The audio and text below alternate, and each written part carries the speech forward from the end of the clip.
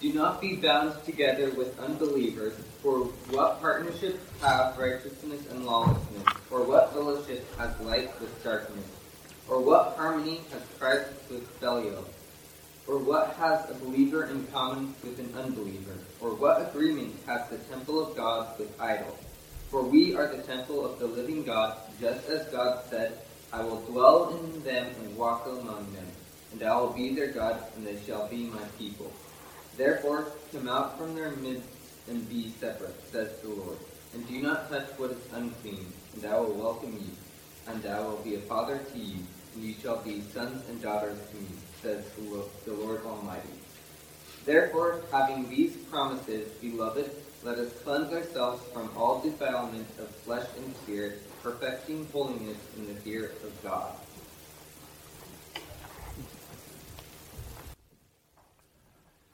Good morning. Little inside baseball.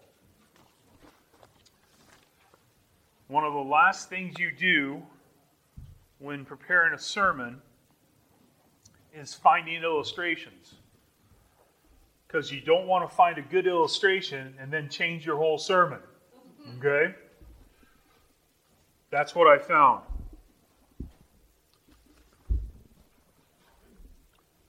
There's a funeral of a lady in the church, Hazel. She was 94. She passed away.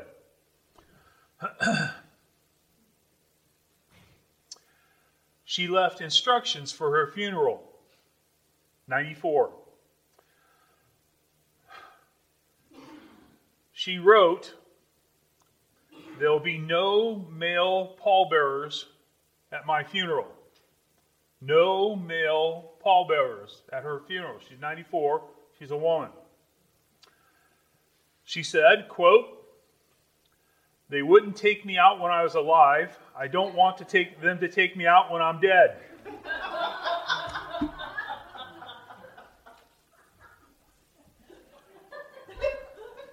Now, see, if I would have found that illustration on Thursday or Wednesday, I would have made the whole sermon around it. But since that was for free, okay? We're in Romans. Romans chapter 6. Romans chapter 6. If you have your finger in 2 Corinthians 7, keep your finger there or a piece of paper there or something there. We'll be going back to it in a minute. But I want you to notice Romans chapter 6. Romans chapter 6 is about sanctification, setting yourself apart from the sins of this world so that you are more holy, more set apart for God. So, it's the process of shaping your spiritual walk to being more like Jesus Christ. And I want you to understand that the spiritual power to defeat the temptation to sin is only and directly connected to the Holy Spirit working in your life. Okay? So, if the Holy Spirit is not in your life, working in your heart, working in your life, your soul, whatever you want to call it, your non-material part of you, that Holy Spirit has to be working so that you can withstand temptation to sin. Now, if you do not have the Holy Spirit within you, if the Holy Spirit is not indwelling you, you have not been justified, you've not been saved, you've not accepted the gospel message, you've not done all that, then there's no barrier or power to defeat sin. You will lose every single time. You will lose. Even if you seem to do something good, you will be doing something evil. Okay? Because you cannot withstand the temptation to sin. So, chapter 6 is talking about how you can be victorious over sin. How you can have victory over sin. And I just want to make sure that you understand the first way is making sure you have a relationship with God through the work of Jesus Christ and that the Holy Spirit is empowering you to say no to sin. Say no to sin. Now, we are in a church. And the problems we have in church is a lot different than problems outside the church. So sometimes Satan has to work harder to get sin in here. Sometimes he has an easy way, sometimes it's a little harder, but he has to get sin in here however he can. This is what happened at one church. They were having a major dispute. A major dispute. You know what that is? Church terms. That's an argument. Okay? They were having an argument. Guess what the argument was about? Go ahead, ask me. Good question. The argument about was having the suppers and where you put the pies.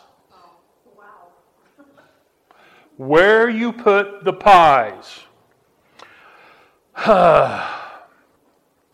Where the pies should go in the kitchen prior to serving the pies for dessert. One woman actually left the church because there were several newcomers to the church that were putting pies in places where pies don't go in the kitchen. And it started an argument in the church and a division in the church. She said, quote, "It's not right to do it. We've never done it that way before. And I'm not going to be a part of doing it that way now. I won't have any part in that kind of thing.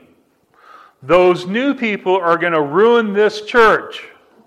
They don't know anything." Can you hear her voice getting higher? They aren't even around from here. They're not even around from here. They're new people. They're doing things crazy. They're putting pies in the wrong place. And all of a sudden, you got a big mess in a church over pies. I've seen it happen. Over tiles. I've seen it happen.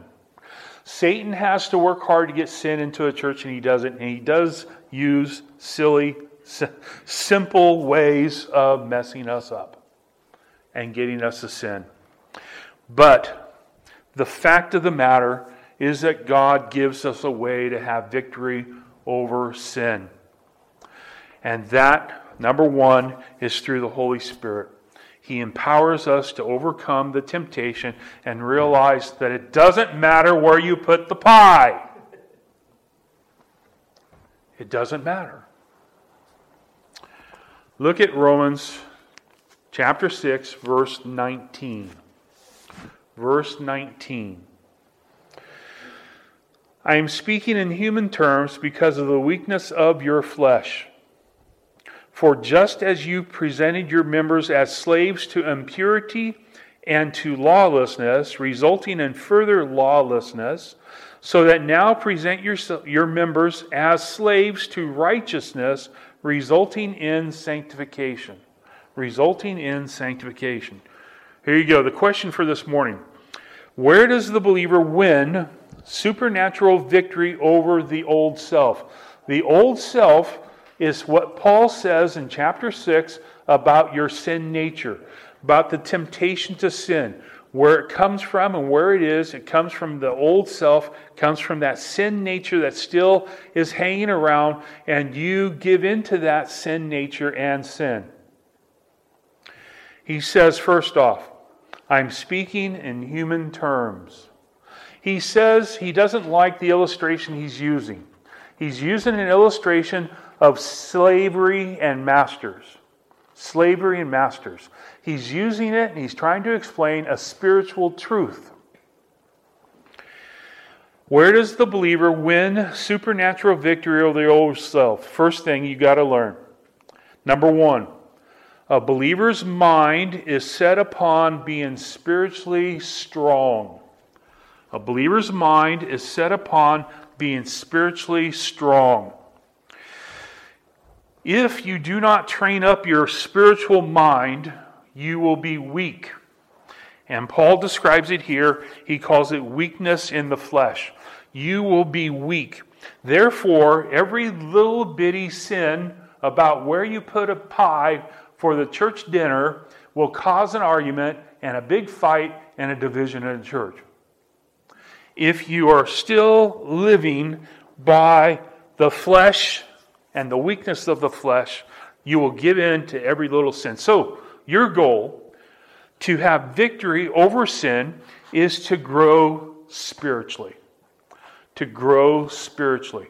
To grow in your spiritual walk with God. Now, there's a lot of ways we can do that, a lot of ways we can do it, and I think Paul gives us a good example of how we do that here. You have to have strength that comes supernaturally from God, primarily through the Holy Spirit. He is talking about slavery and being masters over slave. He talks about master of sin and death being over a non-believer, and the victory that a believer has over that power through the work of Jesus Christ. Because the weakness of your flesh, naturally, you will be weak. You will be weak in your thinking, and you will fall to the easiest sin. First thing Paul says here is you need to be spiritually stronger. How? Well, I think he says that in the next phrase, and the next, and the next. Because, I'm speaking in human terms, verse 19, because of the weakness of your flesh, for just as you presented your members to slaves to impurity. Slaves to impurity. Number 2. What does the believer win? How does the believer win? Where does the believer win? The supernatural victory over self, the old self. How do you win?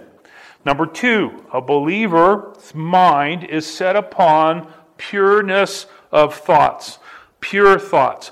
Pure in thoughts. You have purity in your thinking. Purity in your thinking.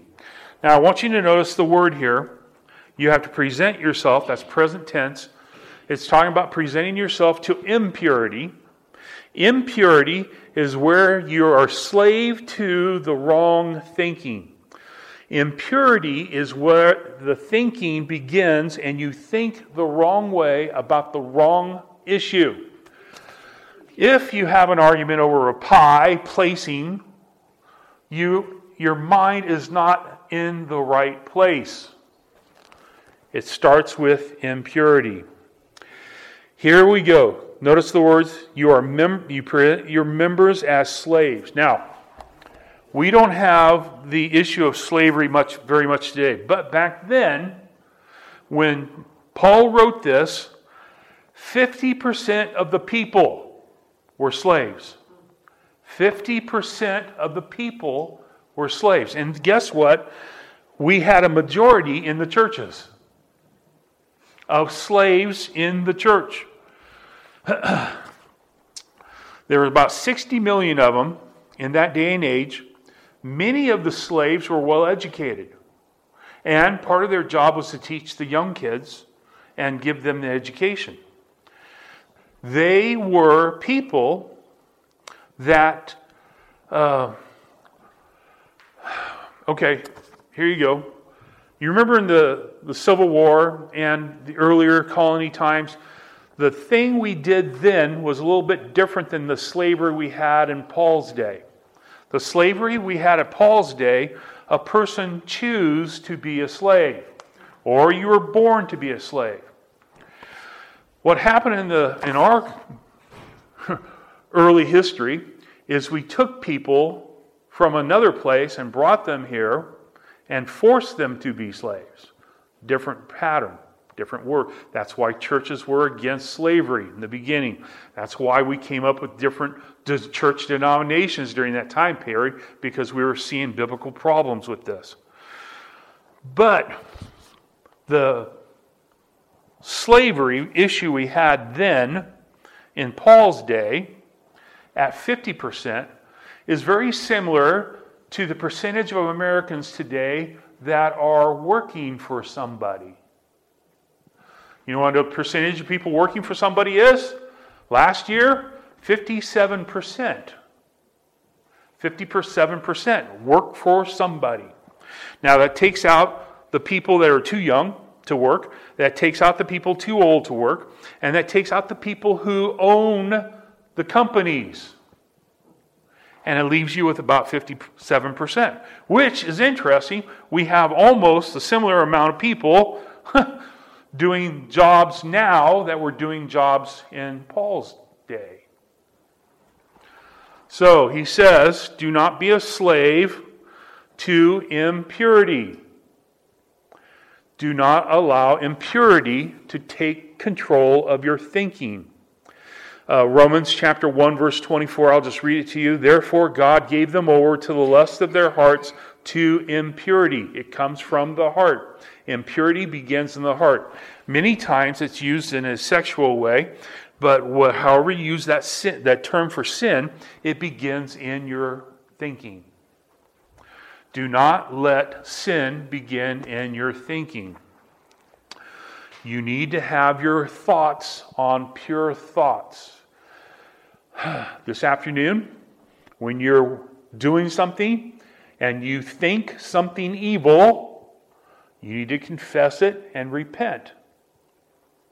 Because that's the beginning of a sinful action. Be careful with what you think about. 1 Thessalonians chapter 4 verse 7 says, for God has not called us for the purpose of impurity, but for sanctification. He called you so you would be sanctified, set apart to holiness. So, first thing you got to do is you got to be spiritually mature to have victory over sin. Second, you have to be pure in your thoughts. Watch your thoughts. Watch your thoughts. Even right now, watch your thoughts. Here we go. Middle of verse 19. Present your members as slaves to impurity and to lawlessness. And to lawlessness. Where does the believer win the supernatural victory over the old self? Number 3. A believer's mind is set upon being obedient to the commands of God. Being obedient to the commands of God. Lawlessness. Lawlessness seems to be talking about actions that you do that take place when God tells you not to do something.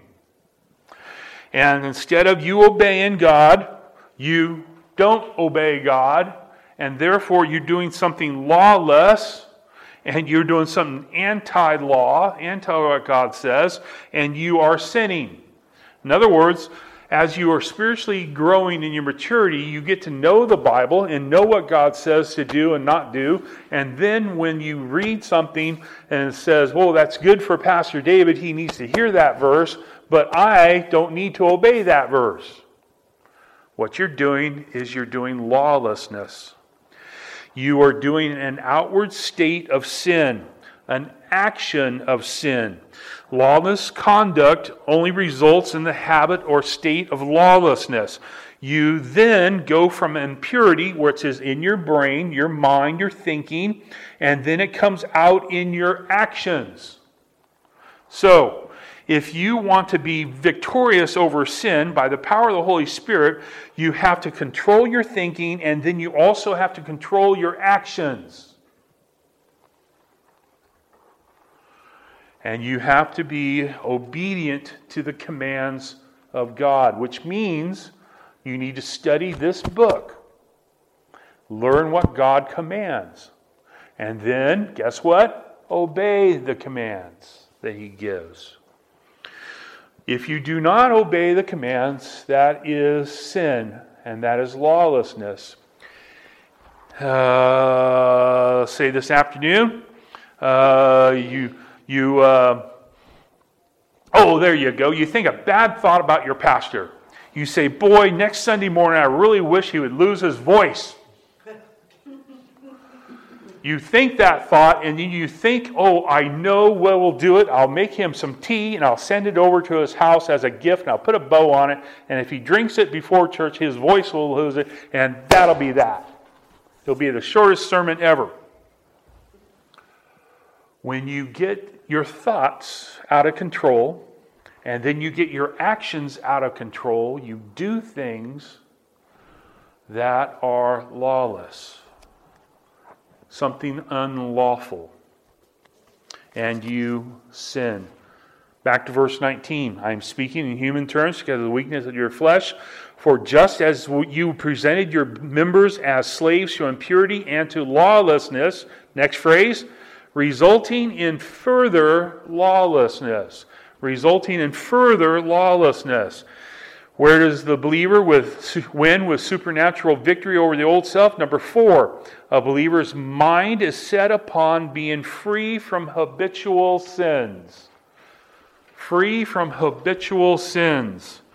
These are sins that you think may be spiritual gifts to you. And you are very good at them. And you do it without even thinking. And it happens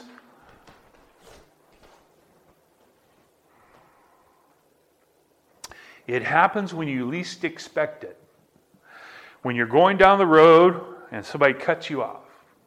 When you hit your thumb with a hammer and words come out of you. When you do something and you then make it such a habit that it happens all the time. And you know what I heard one time? I heard a church member that was sinning, and I heard another church member say, "Oh, that's just Fred. That's just how he is." No, it's sin. It's sin. And doesn't matter how many times you do it, you have to break those habitual sins. Now, the way you break habitual sins are you somehow control your thinking of impurity and your actions of lawlessness, and you stop the result of committing more lawlessness by allowing the power of the Holy Spirit to have victory over that sin. After a sinner shows his ability to sin, he will then sin some more. If a sinner has evil thoughts, he will have evil actions, and guess what will happen? He will have more evil thoughts and evil actions. Non-believers are slaves to sin, so that they always carry out the desires of their sinful masters. And they will sin, and they will sin, and they will sin. There was back in the 1930s, there was a writer. His name was Sinclair Lewis. Sinclair Lewis. He actually won a Nobel Peace Prize in Literature in 1930. Well, let's put it this way, he was not a believer.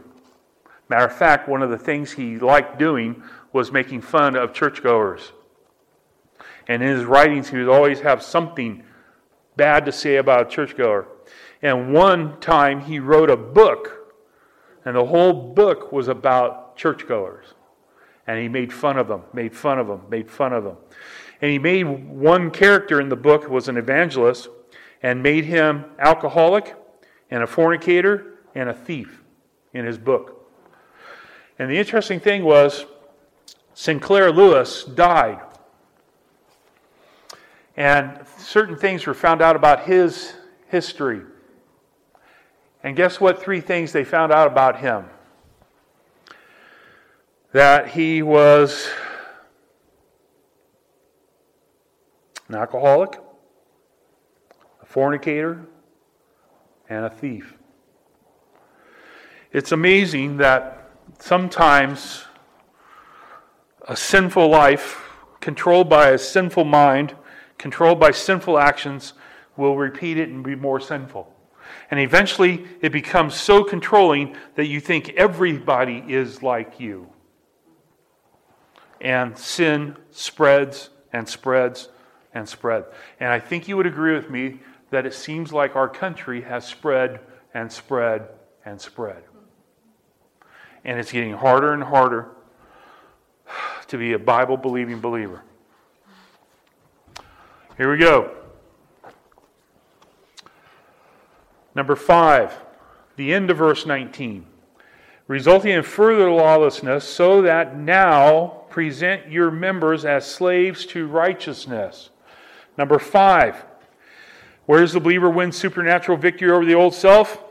Number 5, a believer's mind is set upon being an example of the justice of God. The justice of God. Remember, we've talked about righteousness before in chapter 6. Righteousness correlates with the justice of God. The justice of God is the outflowing of the righteousness of God. So, one thing that the believer has to do in order to be controlling and have victory over sin, he's got to control his mind, he's got to control his actions, he's got to control the habitual sins that he commits, and then he has to positively, outwardly be a promoter of the justice of God. Now, I do not mean, like I said before, I do not mean social justice. Okay, because that has been politically taken over and now means more sinful things rather than the righteousness of God. But biblically, when it says righteous, it means to act justly. To act justly. Notice the imperative one-time action of presenting your members to righteousness. It should be a one-time decision. You change and make yourself a new slave of righteousness. You are doing this because Jesus Christ died to sin, and you by faith have placed your trust in Jesus Christ so that you can have freedom from the power of sin and choose to serve righteousness. You are becoming a slave to righteousness. Paul explains that Christians ought to have the same zeal or effort that you had for producing sin. You have to have the same effort and zeal for producing righteousness now.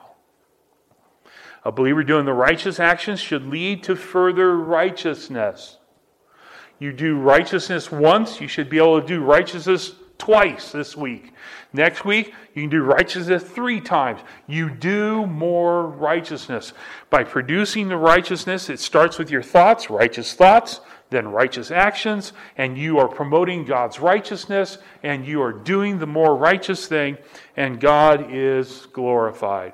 God's righteousness is not a system of laws or ethics, but it's His character being revealed. Then the end of verse 19. Your members as slaves to righteousness, resulting in sanctification. Resulting in sanctification. What does the believer win with? How does the believer win with supernatural victory over the old self? Number 6. The believer's mind is set upon being an example of the holiness of God. The holiness of God. Remember we talked about sanctification before. It refers to, has root word of holiness. It means your actions are more holy than you were when you were a sinner, doing the immorality and lawlessness thing. You are now doing the righteous thing, and you're producing a life that's more holy this week than last week, and you are producing holiness, and you are being sanctified and growing in your walk with God. Sanctification. Remember, we gave you a definition a number of weeks ago. Sanctification is positionally accomplished once for all at the moment of salvation. At salvation, when you are justified, you are sanctified. But then there's an aspect of sanctification which makes you get better or stronger spiritually each and every week. It's a lifelong process of cleaning out the sinfulness in your actions and changing your mindset so that the believer can reflect the character of Jesus Christ. Sanctification. Now, this term comes up 3 times in Romans, and this is the first of 3 times. And it seems to come without an article, which seems to mean that maybe sanctification is not a completed action. It's something you do every day. Sanctification takes the sinner from being world-centered to God-centered. The service of righteousness in itself leads to sanctification. In other words, you cannot have sanctification without righteousness. You cannot have righteousness without sanctification. They go together. When you have one, you have the other, and you are to grow stronger in both of them. So, now, we've gone through the verse, and I thought we'd only have time for one verse, And we do. But I get paid for a full 50-minute sermon. Okay? So I'm going to give you a couple of extra points here. 5 extra points on how you can be better at getting more sanctified, more victory over sin. Okay? How you can do it. We're going to turn to 5 passages really quickly, and we're going to come up with 5 different ways of how you can be stronger in your holiness, in your righteousness, in your actions, in your thought life, in your habitual life, so you can be stronger spiritually, so you can be better this week than you were last week in your battle with sin. You ready? Oh, come on, you're not leaning forward enough. Are you ready? Here we go. We're going to go quickly. Here you go. First one. Turn to 2 Corinthians chapter 7, verse 1. Back where we did the scripture reading. You know we're always going to hit the scripture reading sometime, some way. 2 Corinthians chapter 7, verse 1. Therefore, having these promises, beloved, let us cleanse ourselves from all defilement of the flesh and the spirit, perfecting holiness in the fear of God. Now, the question, what are some additional ways a believer can increase his holiness? Increase your sanctification. How can you get better at it? Number 1, a believer's mind is set upon loving God more. You set your mind on loving God more. You love God more, you will sin less. You will love God more, He will control your thoughts, He'll control your actions, He'll control you through the power of the Holy Spirit. He'll control you so that you can do the righteous action this week. He says, let us cleanse ourselves. Cleansing ourselves is the work of sanctification. This is what you do. Let us cleanse ourselves. It's the part of the work that sanctification takes place in your life. You clean yourself of sin from all defilement of the flesh and spirit.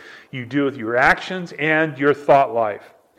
Perfecting holiness. Perfecting holiness. You, present tense here, by the way. Present tense. Perfecting. Every day you perfect your holiness.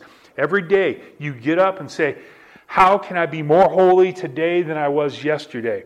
You can put something on your bathroom mirror. Be holy today. You want to be holy. Paul urges you to prove, move, work so you are perfectly holy. You want to be perfected in your holiness. Now, you will not get there while you still have your sin nature, your old nature. But you will one day when you get to heaven. And in between now and then, you can get better at your temptation to sin. You can get stronger to defeat it. A desire for holiness is a characteristic of a believer. Of a believer. Take your Bibles. 1 Thessalonians chapter 3. 1 Thessalonians chapter 3. We're going to be moving fast. Put on your fast fingers. Here we go. 1 Thessalonians chapter 3. Verse 11, 12, and 13. We're going to look at the whole paragraph. 11, 12, and 13. 1 Thessalonians chapter 3. If you went to Timothy, you got too far. Go back left. Get to Titus. Go back left. 1 Thessalonians. You get to 2 Thessalonians. You've gone too far. 1 Thessalonians chapter 3, verse 11. Notice what it says. Now, may our God and Father Himself and Lord Jesus Christ direct our way to you, and may the Lord cause you to increase and abound in the love for one another and for all people, just as we also do for you, so that He may establish your hearts without blame in holiness before our God and Father at the coming of our Lord Jesus Christ with all the saints. What are some additional ways A believer can increase his holiness. Number 2, a believer's mind set upon loving others more. You set your mind on loving others more. This is the number one way that pastors win the battle with sin. They do it because they love their church. So they defeat sin because of their love for the congregation. And you need to have a group of believers in your life that you love and that you grow in your love for them. And as you grow in your love for them, one of the things you will stop doing is thinking evil thoughts and doing evil actions and doing them habitually. If you love God and you love others, you will stop doing sinful things. There's a direct connection between love and holiness. Hope you're getting that. Abounding in love sanctifies my Christian character. If I am bound in love, I will decrease in sin. Blameless. I'll be blameless like a sacrifice, acceptable to God. There'll be no charge or accusation against me because I'll be blameless. I'll abound in love, as a Christian should. Turn to 1 Peter chapter 1. 1 Peter chapter 1. I told you I'd be fast. 1 Peter chapter 1. Verse 17. 1 Peter chapter 1, verse 17. So far, the two best ways to increase your righteousness or sanctification or holiness is by loving God and loving others. Third, 1 Peter chapter 1, verse 17. You get to 2 Peter, you went too far. If you address as Father the one who impartially judges according to each one's work, conduct yourselves in fear during their time of stay on earth. Verse 17 says, if you address as Father the one who impartially judges according to each one's work, conduct yourselves in fear during your time of stay on the earth. What are some additional ways a believer can increase his holiness? Number 3, a believer's mind is set upon loving, let's put it this way, theology more. Theology more. What the Bible says about God, Jesus Christ, the Holy Spirit, about sin, life, how we're to live, the future, the church, everything, what the Bible teaches us. We are to grow in that. And if you grow in that and you love growing in that, you will increase the ability you have to say no to sin and yes to God. A believer's mind is set upon loving theology more. Holiness will make the believer more careful about his conduct and theology. Correct fear of God comes from understanding His holiness and theology. What He believes, what He is, what He teaches He is, what He shows He is, what He reveals He is. If you have the right view of God, you'll have the right view of life. And you will live righteous actions. You need to have a correct view of God and the theology of God. You have an understanding of what the Bible means, and you can put it together and explain it, and you apply that to your life. It changes your thoughts, and it changes your actions, and it changes your habits, and you'll live differently. Go to John. Back the other way. John chapter 15. This one should be easy. Your Bible should automatically open. John chapter 15. We end up here all the time. John 15, verse 2. John 15, verse 2. What are some additional ways a believer can increase his holiness? Verse 2. Notice what it says. Every branch in me that does not bear fruit, He takes away. And every branch that bears fruit, He prunes it so that it bears, what's the word? More fruit. More fruit. Now, let me explain this really good in Fabaris International Version. It does not mean that God makes your life softer. It doesn't make your sofa easier, comforter. It gives you more. No, it means that the best thing, listen, I didn't say it, Jesus said it, the best thing in your life that can happen to this week is a hardship. Whoa, you didn't throw anything. That's good. I thought I'd get at least one. The best thing that can happen to you this week is a hardship. Because a hardship that comes from the hand of God, through the hand of God, through your circumstances, your car gets stolen, your car gets in an accident, your house burns down, you lose your job, whatever, the doctor says something mean to you. Whatever happens this week that's a hardship for you is what John 15:2 says, pruning. Pruning. Every hardship that happens in your life, whatever difficulty you have, whatever bad thing happens to you, however you rate that this week, it is allowed into your life so that you will produce more fruit. By the way, what more fruit? More righteousness, more holiness, more Christ-likeness. You will produce more like Jesus Christ. What are the options? I like another option here, Pastor. Give me another option. Okay, I'll give you the other option. The other option is to be cut off.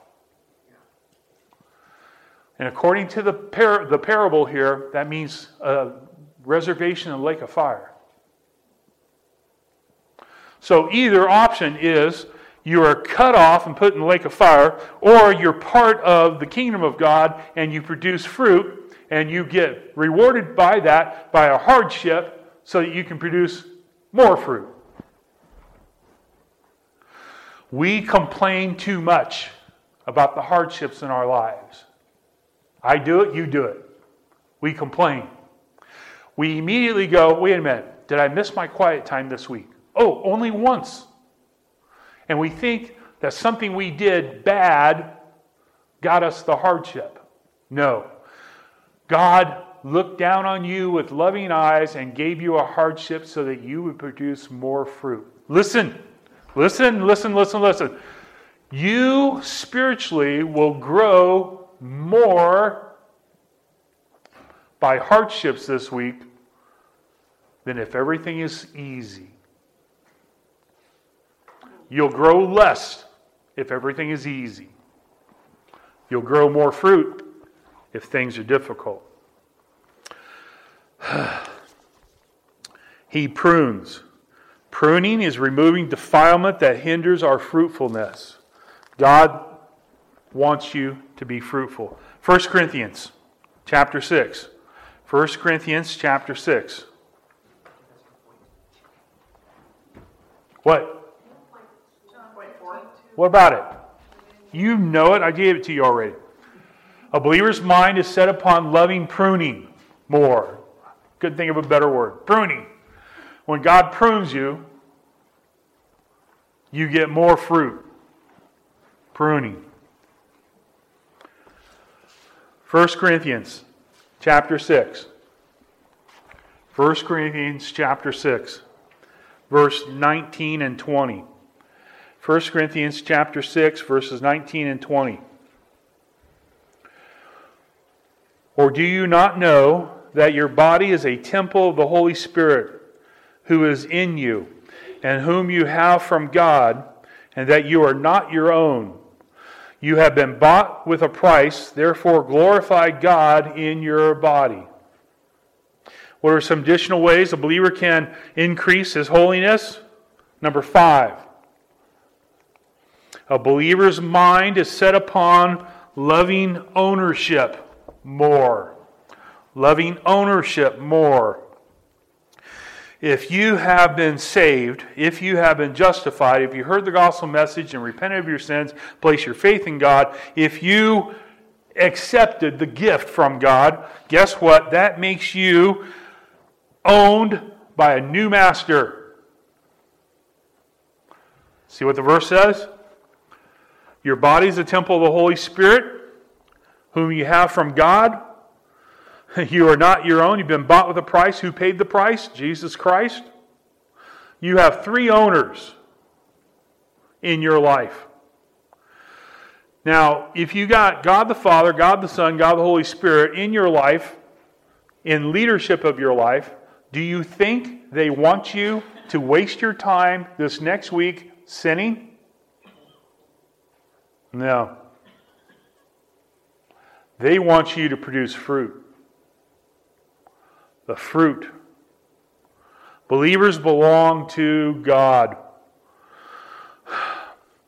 The cleansing you produce in your life, the holiness you produce in your life, every time you say no to sin in your life, you give glory to God, who bought you, who paid for you, who secured you, who sealed you. You have been given over to God.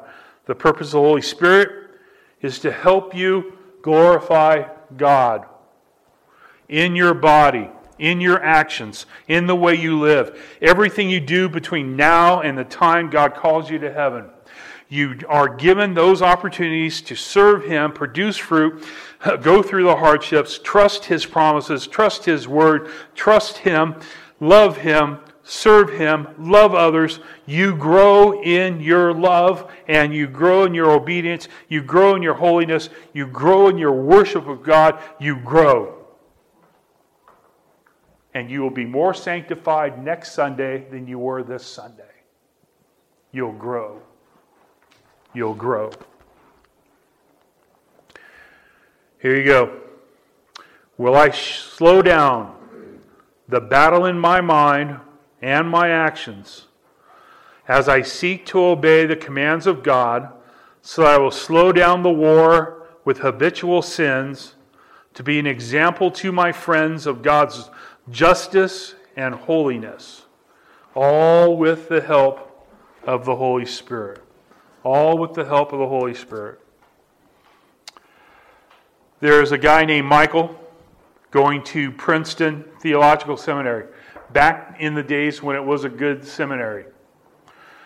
He was going to seminary because God was calling him into the ministry, and he got an undergraduate degree in business. And his parents hoped that after seminary he would resume his original pursuit in finance. That he would go, get a job in finance, and make money and be happy. That's what his parents wanted for him. He wanted to be happy. Instead, after graduation, he went to Mexico. And he shared the gospel message in a ghetto in Mexico. And he lived there sharing the gospel for several months. And then finally he went home to visit his parents. And his dad said to him, "Are you done wasting your time? Are you done wasting your time?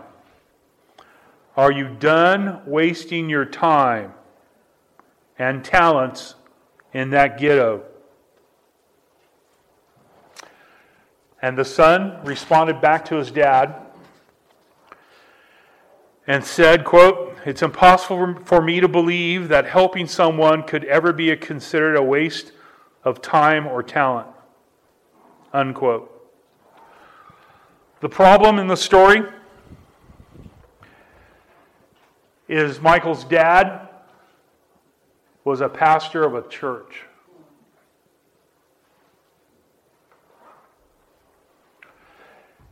He didn't want a missionary for a son. He wanted a businessman for his son.